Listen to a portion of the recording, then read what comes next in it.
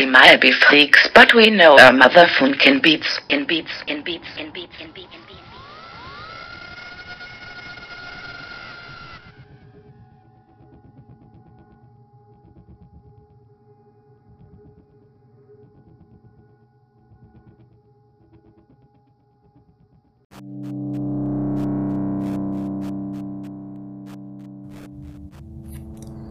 This is the Freak with CDM podcast. It's August the 12th, 2019, and we're coming back with the second part of the history of Tomorrowland Belgium Festival. For those who haven't heard of this part, please just listen to last week's episode. This is episode 119, and I am mentioning Tomorrowland Belgium, of course, because for those who do not know, there has been a couple of other editions, especially the Tomorrowland World in the US, which did not end up so well for reasons I'm not going to mention here. So we're just focusing on the Belgium edition, the one that has been happening for the past 15 years. So for those who haven't listened, I'm basically reading from an article that was published on the newspaper, that's Tomorrowland Today, that's given to the people who attend the festival. So to continue, we're talking about the legend. It's been 15 years since the show was originally taken over by an army of thousands of dance fanatics, and that crowd has been steadily growing in numbers ever since. For those who do not know, don't remember, the show is the actual park, because the festival takes over an actual park, a national park in Belgium, and this is situated next to Boom. Boom being a small town, Boom as in, you know, boom, boom, boom, which is in the middle, almost in the middle of distance between Antwerp and Brussels, a couple of big cities in Belgium. Brussels being the capital, of course. In terms of overall international reputation and prestige, however, the growth was exponential. Dimitri Vegas says, when we were still aspiring young DJs, it was already pretty clear that Tomorrowland was on its way to become a legend in Belgium. The second time we played the main stage, the festival was sold out and has started to go international. So the second time would have been the main stage. They've been playing for 10 years, so 2005, so 2006, it must have been sold out then, had started to go international with visitors from all over the world. The after movie of 2012 went viral, and I think that year and the next year were turning points for the festival. It's fair to say that the worldwide explosion of popular electronic music and the boom of Tomorrowland were basically synchronized. I would like to add a comment here, and in all fairness, this is round about the time like 2013-14 that I've heard of Tomorrowland myself, and I think this also has to do with the explosion of YouTube, and the success of Tomorrowland goes hand in hand with the success and spread of YouTube and establishment of YouTube. And I think the popularity of the festival has a lot to do with the after movie, with the way the production goes, with the way how many sets are broadcasted. And it's interesting if you guys go back in time to actually see how many sets were broadcasted and how many views they were getting. I've done this for my own analysis. This is not a topic for now. We'll continue. If V concurs on the importance of the after movie and recalls the moment he realized just how big Tomorrowland was becoming very clearly. Years ago, one of my friends who works for Tomorrowland was on a holiday in Mexico. When he spoke to people there, they've never heard of Belgium but knew all about Tomorrowland. But where does the legend come from? For Carl Cox, that's easy to answer. Above all, it's the camaraderie that made this festival become what it is today. The people of tomorrow feel like this is their world. They come to meet their friends and make new friends. In that way, it's kind of close to an event like Burning Man, where people go because for that one moment in their life, they can call it their home. I think people feel at home here as well, or at least during that one weekend. And the organization does all they can to make you feel like that. It's as much a fairy tale as it is a social and musical event. And he's probably right.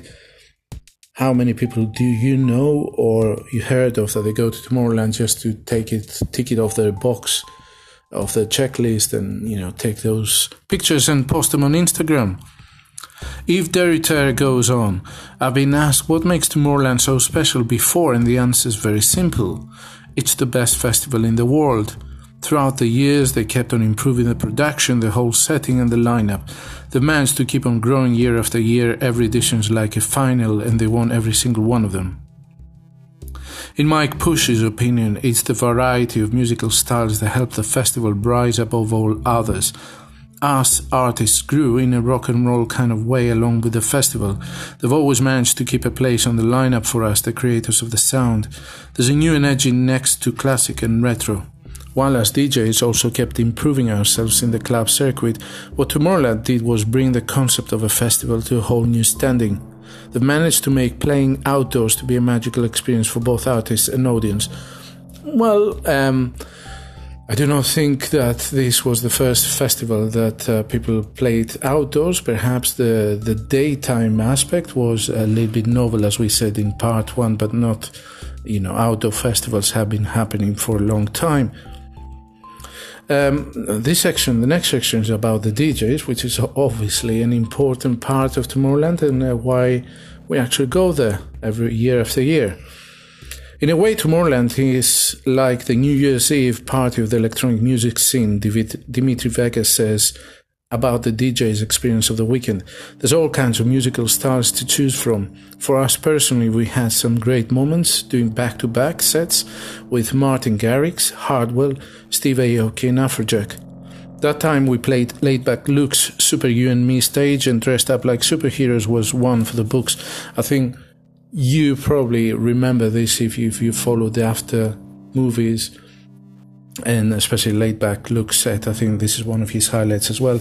The atmosphere amongst the artists is just so easygoing. We have the opportunity to get in contact with each other, whereas at other festivals the experience is more solitary, like you're in your own little cocoon. Mike Push agrees. It's a gathering of artists. We often miss out on each other during the rest of the year, but we can rest assured because we'll definitely be able to meet up at Tomorrowland.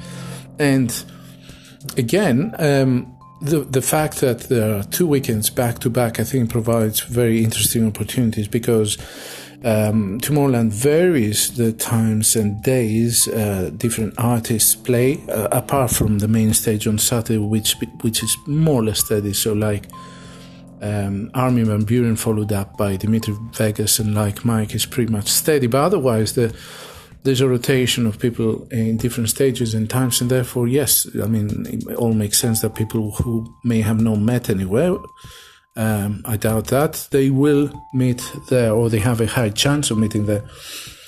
And MC Stretch, which I mentioned his name last time, he adds, I can only speak for myself, of course, but music is music. People can put it in whatever genres they want to.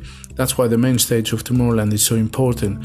It showcases all those different styles and people. There's techno, house, EDM, and hardstyle. EDM, like everything is EDM. Anyway, following up on each other, and those DJs get the opportunity to see each other at work and talk and get to know each other. Introducing the Daybreak Sessions was the greatest move in festival history, by the way, to allow DJs to come and play for 3 hours. Genius. Okay, again, some exaggeration. It's not the first time, obviously, DJs play long sets.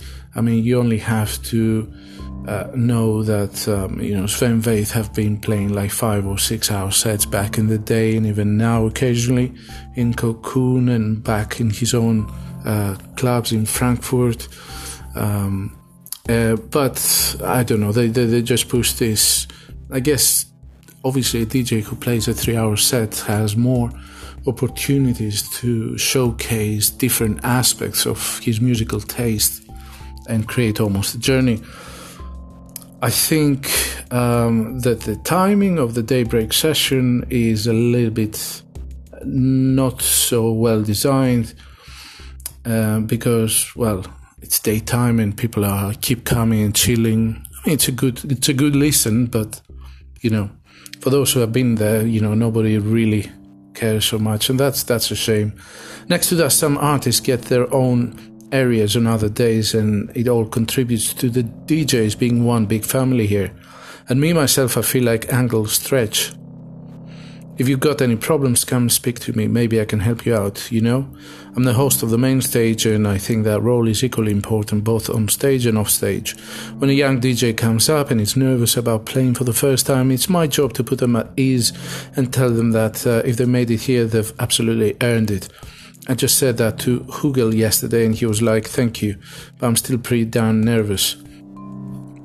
Tiesto gives props to the festival for creating an environment wherein it's so easy to get in touch with each other. Tomorrowland has always had one of the best backstages experience in the world. You feel special right away. Take the food for instance. The backstage food is cooked by none other than Nick Brill, the chef from 2 Michelin-star restaurants, The Jane in Antwerp. That's world class. Next to that, you meet all those other DJs, often playing other styles than yourself, and everybody's friendly. There's respect and love for each other, having techno, house, EDM and trance DJs, again EDM DJs, what is that about? All happily and respectfully mingling, that's a very special thing. The younger DJs also come up to me to ask for advice. I'm always happy to help. They call me the godfather or the mentor sometimes, and he laughs.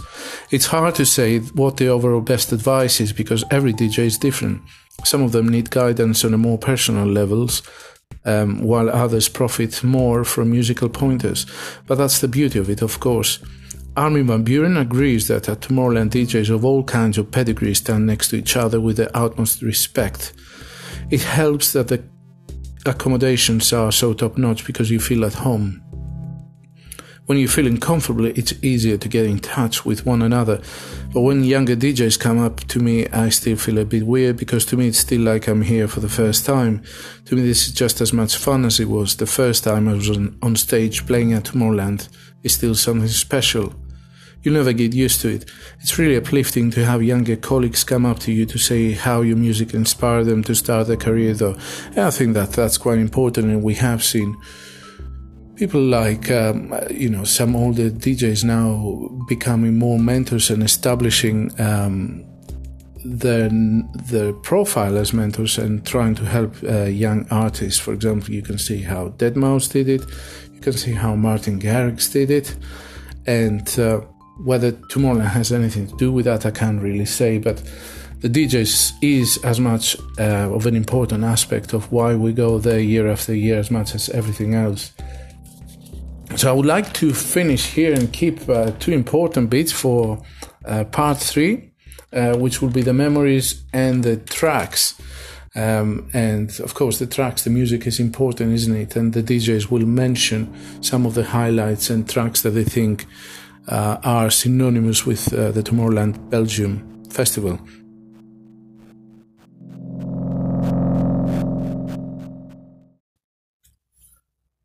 Thank you very much for spending time with us, because where you choose to spend your time is really important, and we appreciate your choosing us. Please make sure you followed and share this podcast if the topics we discuss spark your interest and you appreciate us going off the beaten route. Do remember that we are ravers just like you. I have been dancing for 30 years now. We're independent and not sponsored by any DJ, record label, event, festival or corporate. We pay for all our tickets ourselves and records we buy, and therefore we're not here just to be super positive about everything when we damn well know the problems or things could be better. We thought that set was rubbish.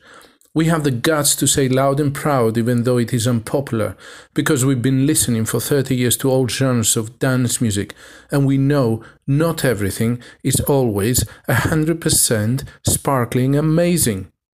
What we say and discuss here comes from experience and our own genuine beliefs, and our sole interest is to bring ravers together and spark a debate on how to make the scene better and keep the rave alive. For that, we have to ask your help. We ask you to subscribe to the podcast, hint it's free, and our YouTube channel, free again, but also share it with your friends and keep your feedback coming. This is your podcast as much as ours. And for that, we need to know what you want to be discussing.